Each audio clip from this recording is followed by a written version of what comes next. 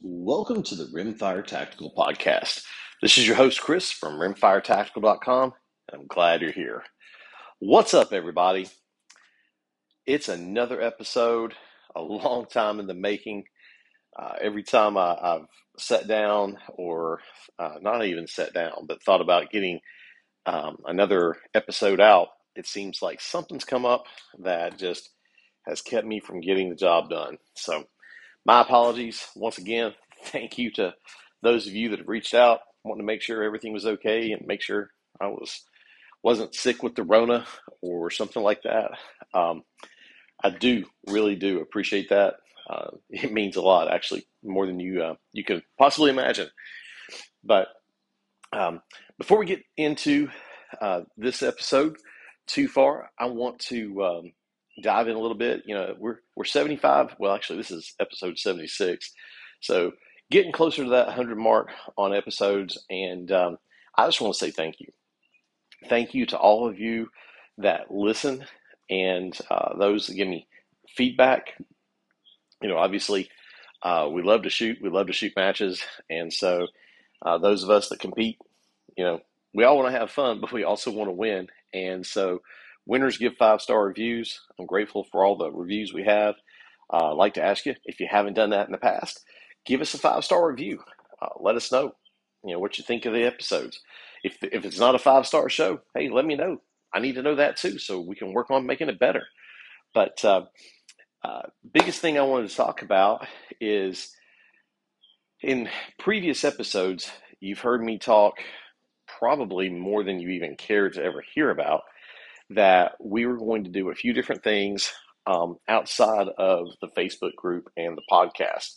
And speaking of the Facebook group, if you're a listener of the Rimfire Tactical Podcast, but you've never bothered to become a member of the Rimfire Tactical Facebook group, first and foremost, what's up with that? Why are you not doing it? You know, why aren't you heading over there? And if you're not a Facebook guy or gal, I get it. I totally understand. There's days where I don't think I am either. But what I can tell you is that we do have a website. It's rimfiretactical.com. And for quite some time now, I've been talking about getting a forum built. You know, something that would be similar, I guess you could say, to maybe a Rimfire Central, or possibly more probably a blend of Rimfire Central and Sniper Side. It's probably the best way to describe it. And that's not been without its challenges. A lot of it comes from the fact that, frankly, I don't know what I'm doing in that space. And I'd reached out to a fellow that's built a couple of different gun forums, and he's active on those forums at times, and he's an active shooter, good guy. But you know, it's not his full-time job. It's something he was doing to help me, and he recently reached out and just said, "Hey, you know, I hate that things aren't farther along. You know, I've had some changes with my job, and he's really, really good at what he does." And he has said, "You know, I don't think this is something I'm going to be able to complete for you." So I'm actively looking right now for a company to help me get the Rimfire Tactical Forum live.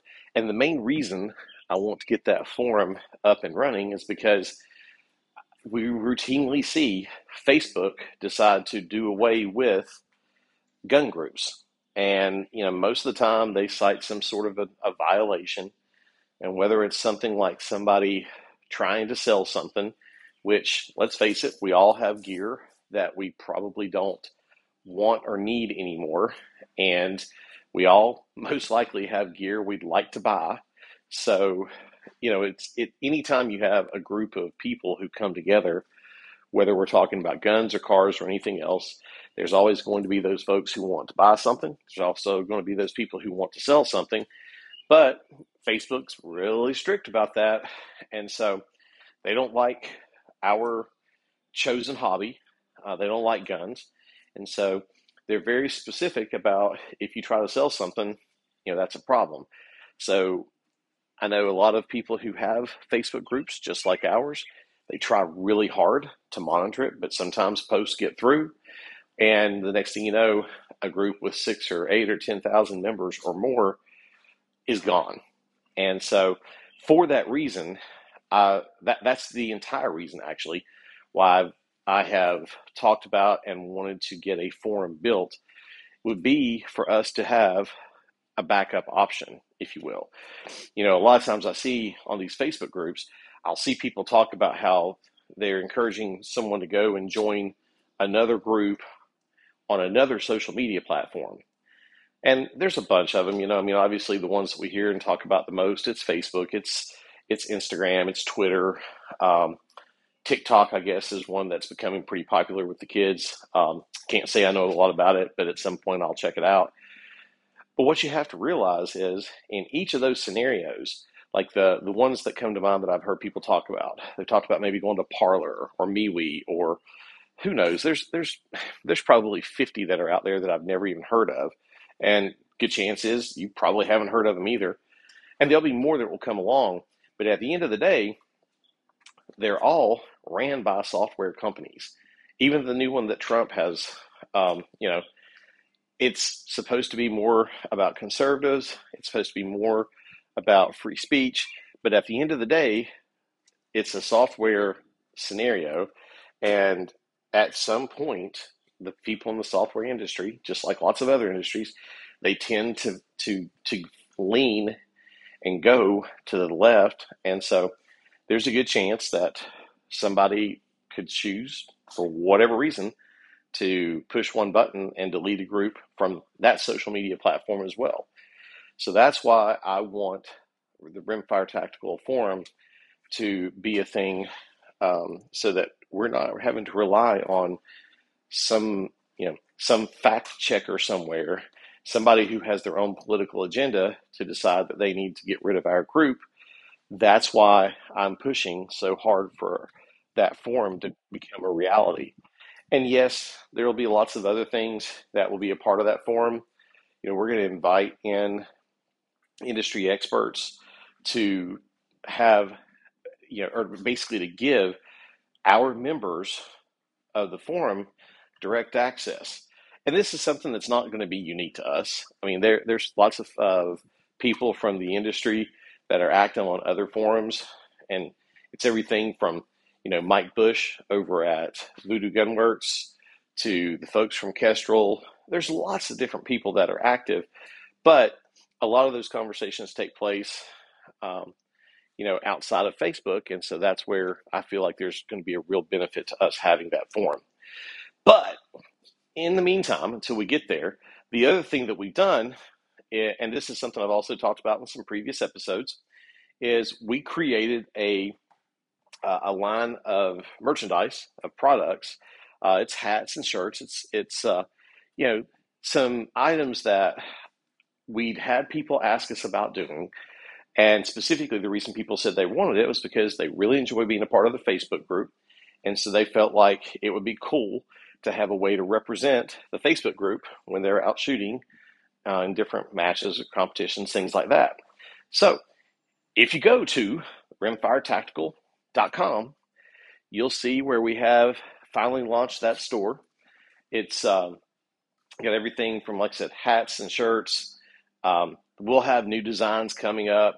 But the way that we did this, we obviously had to spend some money up front to get it all done and to get these shirts and hats embroidered and printed and ready to go.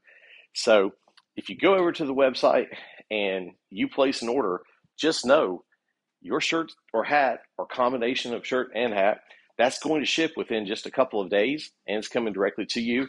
It's not something that's getting printed when you order it and you're having to wait 2 weeks for that. So it's going to be a neat opportunity for all of us to be able to rep the Rimfire Tactical brand, rep the Rimfire Tactical logo, and really build a community that's focused around what we enjoy doing, which is shooting rimfire rifles and rimfire handguns. So if you haven't checked it out, go on over, check it out. You can subscribe to the newsletter where you'll get information about upcoming events that are happening, but also you'll get notified anytime we drop new apparel. We're going to be adding some stickers, some challenge coins. We're going to add a lot of things along the way. So check it out, rimfiretactical.com. Now, unless you've been under a rock and hiding for the last several months, especially if you're in the United States, you've probably seen a pretty drastic price increase, not only in guns and ammunition and optics. I mean, let's face it, all that's been going up since the election, actually before the election. But you've probably seen a decent increase in gas prices as well. And what we're seeing, and there's been a lot of discussion recently about, is the number of people who are not competing right now in matches. They're not even going to the matches, specifically because the cost to shoot has went up exponentially when you factor in your travel expenses. So I want to talk to you about some ways that you can keep in practice and keep that edge when you're not able to travel to matches as much. And the reason I talk about this is because there's a lot of people, I'm sure, that are just like me. When I go to compete in a match, do I want to win? Of course I do. Do I think that I'm going to win? Sometimes I feel like I've got a decent chance.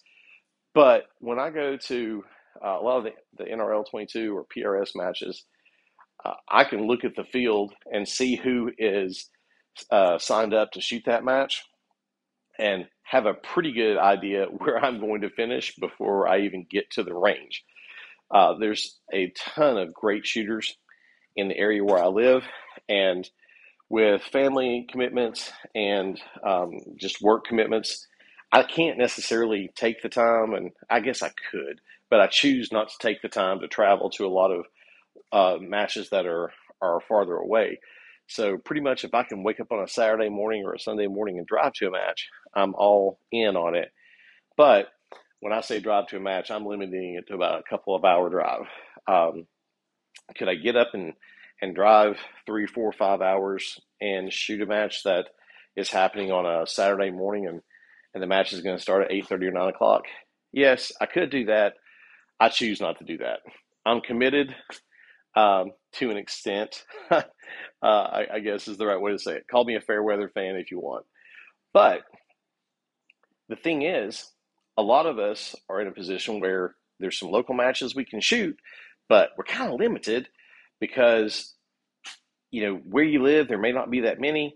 But specifically, if you're like me and you want to compete and you want to get better, but sometimes it's just problematic or difficult to be able to get up or go out to the range, and maybe you don't have all of the targets or enough targets to set up to replicate a range day or a match day.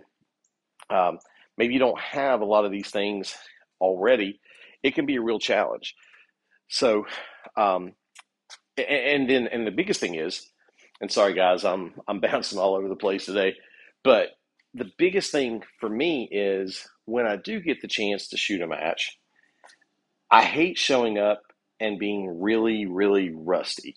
And what I'm talking about is just it's been a while since I've shot, so maybe my trigger press isn't as clean as it should be. It's been a while since I've practiced getting in and out of positions, so maybe I'm a little bit slow, a little bit rusty. I'm having a real hard time getting steady. I have come up with a few different things myself. I've also taken a lot of advice from people in the group and other shooters on some different ways to stay in shape, I guess is the right way to say it, to stay in practice while at the same time, taking advantage of what you have. I'll give you a great example. I saw a post the other day from someone who said, hey, I'm really limited where I live. I only have a 50-yard range available to me. So it's really difficult for me to be able to practice shooting at 200-300 yards or whatever the farther distances are. How can I get better at that? It's a great question. And it's actually something that I've worked with a lot through the years.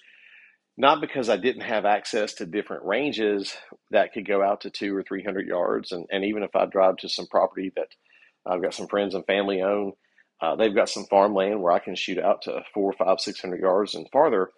But just because I have access to it doesn't mean that I can necessarily use it.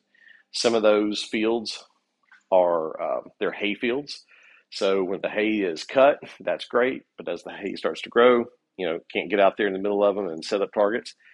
Other times, can't go to those areas and shoot because they have cattle that are in those fields. Um, there's lots of different things that limit me to shooting 50 yards, maybe 100 yards and under. So some of the things that I've done as a way to replicate the match conditions and really ways that I've come up with, or like I said, taken from other people who I've seen talk about the same topic, is I've actually printed off targets before.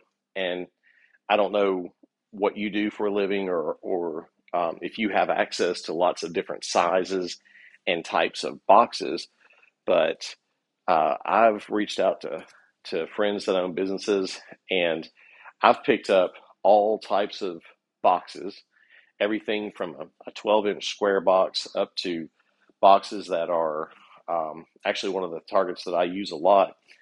It's a shipping box for a Springfield M1A. Local gun shop. I happened to be there one day when a guy had ordered an M1A national match. It's a beautiful rifle, but it shipped in and I guess maybe it was a used gun, but it shipped in a large gun case, but that was inside of a large cardboard box. And they just threw it off to the side. And I was like, hey, what are you going to do with that? And they're like, well, we're just going to get rid of it. And I was like, man, if you don't mind, can I have it? And so what I will do sometimes is I'll go to either the local range, or even if I go to one of my friends or family's farms, I'll set up boxes at different distances. And these aren't just boxes. I mean, I'm typically printing off targets that I'm going to staple to them, or sometimes it may be that I'm just using like the little shoot and see, the little targets that you're just sticking onto them. But what I've done is I'll set those targets up at lots of different distances. And then once I've got them set up, I try to, sometimes I can set up multiple barricades and different things to shoot off of at the same time. Other times I'll have to use one piece of equipment and come up with different scenarios. Maybe it's a portable sawhorse, maybe it's a ladder. I don't have any tractor tires or tires that I can shoot off of. Maybe at some point, I'll pick one up somewhere at a tire shop or something like that. But I don't have access to that. But when you look at the NRL 22 stages that are published every single month, they tell you ahead of time, hey, here's the obstacles that you're going to be using. And so, the best thing you can do to get ready for that is to find a way to replicate those targets and practice. And if you can't practice at the range, you can always dry fire at home.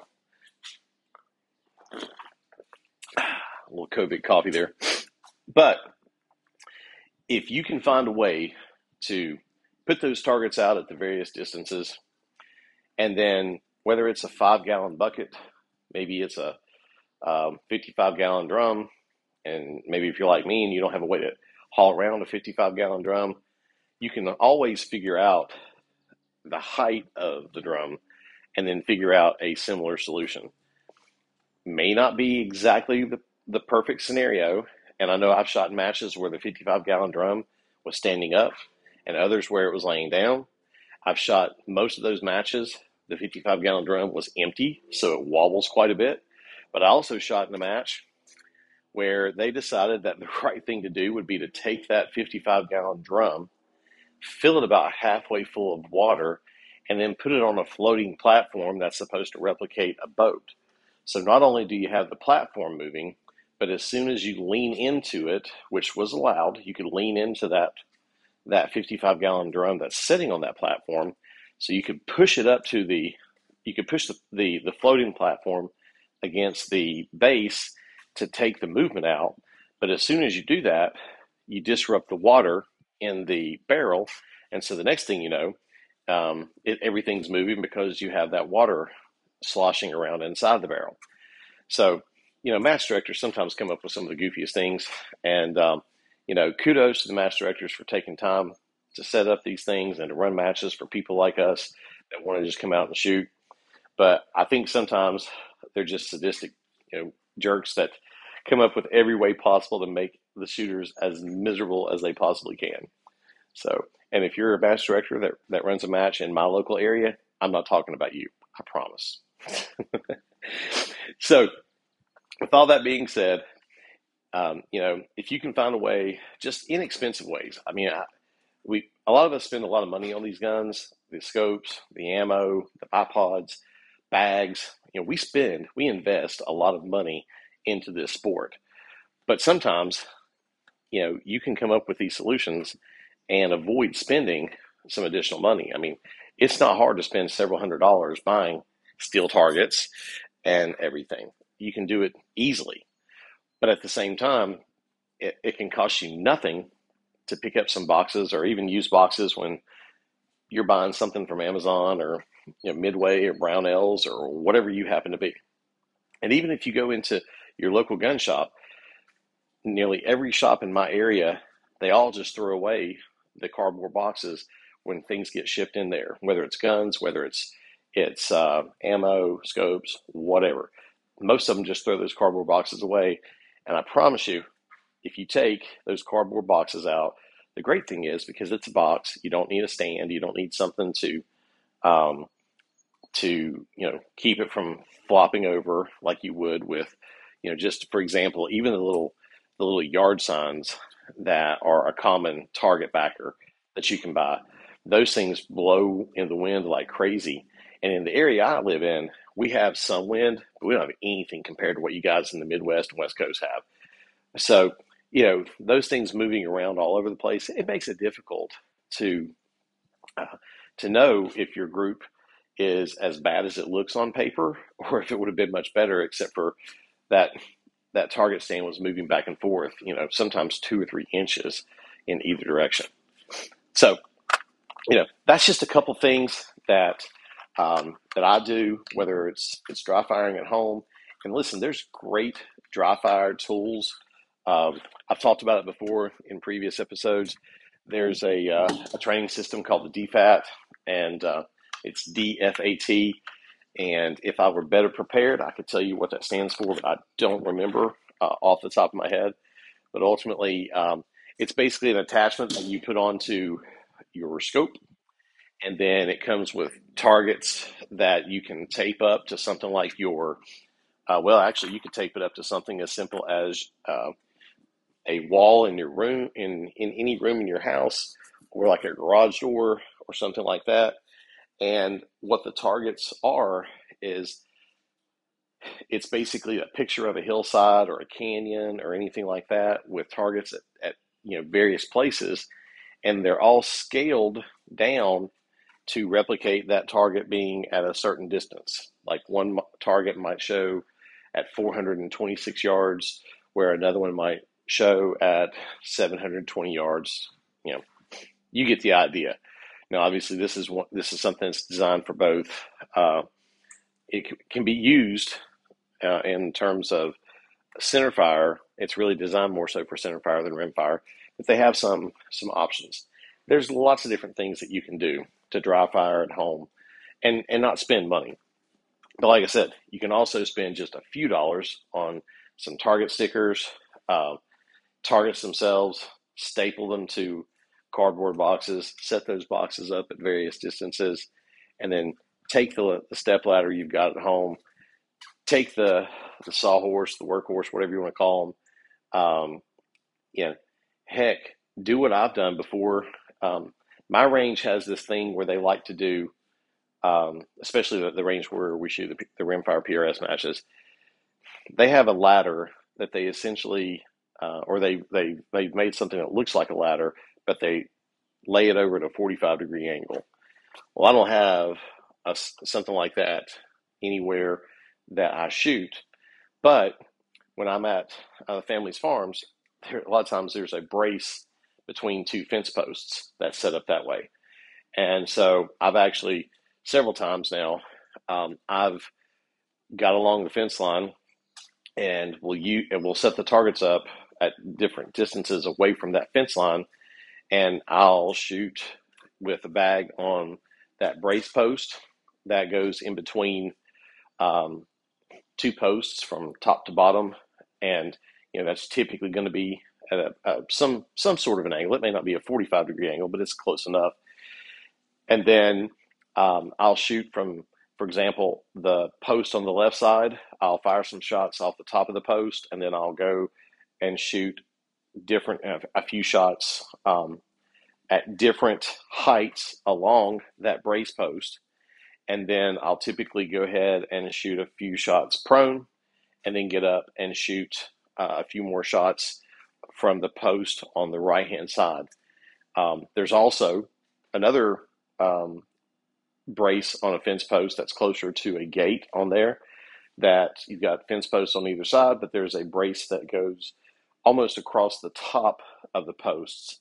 So I've got multiple places I can move along there and still be standing and shooting. Um, there's just so many different ways that you can do it. And I know it sounds like I'm rambling and I'm kind of beating a dead horse, but I promise I've talked to so many people, both that reach out to me through Facebook. And thank you, by the way, to those of you guys that do. I'm not the fastest to respond, so I thank you for your patience with that. But I'm really impressed by the number of people who will reach out to me through Facebook, and they're like, "Hey, I got some questions. Hope you don't mind." I don't. I don't mind at all. I'm happy to help any way that I can. I am far from the guru. I just happen to be the guy that decided to do a podcast. There are so many people out there that are better shooters than me, but I've just always looked at this as it's a tremendous sport. It's something that I love to do, and it's something that you can go out and enjoy with a rifle you already have, most likely. You don't have to be like those of us that have went out and bought several rifles, some of them pretty darn expensive. You don't have to have all the Gucci gear. You don't have to have the latest and greatest scope and ammo and all those things. Does it help? Sure. It doesn't hurt. But at the end of it, what you have to remember is that your equipment can help you, but you're never going to buy your way into a better finish just spending money on equipment. You still have to do the work. You still have to put the time in. You have to get behind the trigger. You can dry fire. You can, but you really do need to shoot, and you need to spend some time. You need to learn what your rifle will do with the ammo you're shooting. You need to know for sure what's going to happen when you pull the trigger. And no amount of time on the internet, no amount of time reading magazines and books, no amount of time thinking about it or listening to a podcast is going to help you as much as actually taking your rifle to the range and shooting it. And the case in point, when you shoot, there is times where I see people, and there's times where I do this as well, when they go out and they burn up ammo. And when I say burn up ammo, I mean they're sitting there and they're shooting and they're running the bolts or they're pulling the trigger as fast as they can if it's a semi-auto. And are they getting some trigger time? Yes. Are they having fun? Yes. Are they necessarily learning anything from what they're doing? No, probably not. By the same token, I see people who go out and they are not all about blasting away. They are specifically trying to shoot teeny tiny little groups with their PRS rifle. And so they will spend hours slowly shooting 3-shot or 5-shot or maybe even 10-shot groups at 50 yards. Are they learning something? Sure. They're getting something out of it. Some of them enjoy that. Some of them tell me that they hate it, but they feel like they need to spend that time and shoot those groups so they can know what their rifle will do. At the end of the day, though, does that help them in competition.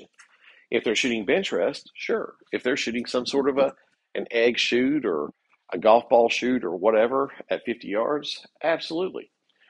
But at the end of the day, if they're only shooting at 50 yards, the ammunition, at least in my experience, that shoots at 50 yards or shoots best in some of my rifles at 50 yards, it does not shoot nearly as well as other ammunition does when the shots get stretched out to 100 yards, 150, 200, 300 yards. So, what I would encourage you to do is figure out the best training regimen for you when it comes to shooting. Figure out what is going to benefit you the most for your goals. If your goal is just to have a really nice rifle and a really nice scope and to shoot some tiny groups at 50 yards, rock on. That is fantastic.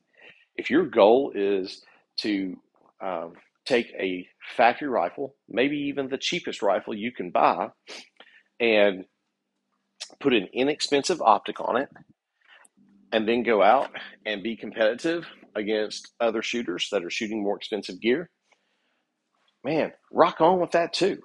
I've got a ton of friends that do that, and I've done the same stinking thing. I love it to do it sometimes, to take a rifle that I got a great deal on or something that really shouldn't shoot as well as it does and compete against rifles that are much more suited to whatever type of shooting we're doing. I absolutely enjoy that more than you can imagine, especially if if I'm able to take home a win against what I know is better equipment. I love it, and I also consequently I love having great equipment, and I'm fortunate to have some. I love to take it and see it perform the way it's supposed to. You know, I've shot in matches before where someone would congratulate me or another shooter and say, "Man, you really shot well." Like one of my favorite matches that I shoot locally, and I've talked about it on a bunch of previous episodes. I shoot in a match locally where they call it a modified silhouette match. So you're shooting chickens at 82 yards off of a bench. You're shooting turkeys at 100 yards off the bench, and then you're getting up and shooting the rams at 50 yards standing, and the pigs at 40 yards standing. And then they've added in a know your limits target at 50 yards, and you shoot that one. I think it's 2 times is what you're supposed to actually shoot it that they count for score, but I've always done 3 just because I like to shoot it.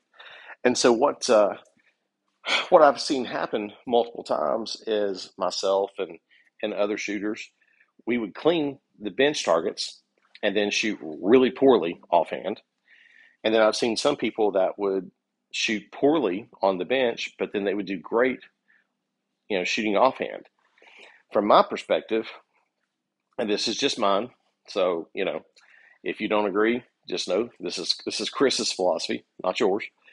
But from my philosophy, there are very few rifles out there, unless they've just been really poorly maintained, or someone is shooting just whatever the cheapest ammo they could find, and they haven't spent any time trying to find an ammunition that shoots great in that gun. And maybe some people, they just have a terrible scope, and there's some things that can absolutely happen. But at the end of the day, those chickens at 82 yards and those turkeys at 100 yards, those are big targets compared to what I see most guns capable of shooting. And so when someone will compliment one of the shooters in the match, whether it's me or anybody else, and say, "Hey, man, you cleared all the targets off the bench. That's a great job. Congratulations." I'm always saying the same thing, which is, "Well, thanks. I appreciate that." But in reality, I should. I should clear all the targets off the bench. Someone out there shooting, and it doesn't have to be like, me or some of the folks that are shooting Anschutz or Voodoos or Coopers. It doesn't have to be that. I see plenty of people, and I've done it as well with my CZs and my old Kimbers. It's not that hard, or shouldn't be that hard, to clear those targets from the bench. Now, when it comes to the offhand shooting, Nothing in the world beats practice there. And the only way you get better is just to do it. And whether you're actually shooting it or you can even dry fire and practice it. But I mean, at the end of the day, it's it's just my opinion that you shouldn't miss based off the fact that the targets are big and the rifles are accurate. Older rifles are accurate, new guns accurate. We've never had better ammunition than we have right now. So that's just my take on it. Take it for what it's worth. But today's episode, like I said, I just really want to talk about it because I've seen a number of people asking questions about how do I get better, and there's a lot of focus on buying new equipment. And Lord knows if you've ever watched any of my posts, you'll know. I mean, I have no qualms about buying new equipment. I love this stuff. I'll be talking in another episode about a match that I shoot in that has went through a change in match directors, and now they've started to come up with several different options for additional matches. And I'm encouraging them to come up with as many as possible. And one of them that they're talking about doing is an iron sight match. And to be blunt, I don't have anything that's got iron sights on it except for a couple lever guns, and I've got a Browning, or no, not a Browning, but a Winchester 1885. But somebody was trying to give me some suggestions about adding sights to one of my existing rifles, and I very well may do that. But at the same time, what interests me more than doing that is to find just a rifle that I set up just specifically for that. But that's my rimfire addiction and rimfire sickness, not yours. So I hope this helps, though. If you have any questions at all, feel free to reach out. You can shoot me a DM through Facebook. You can go over to rimfiretactical.com and contact me through there. Make sure you join the Rimfire Tactical Facebook group. And thanks so much for listening. Till the next episode, shoot fast, shoot often, and remember, it's not just a 22. Cheers.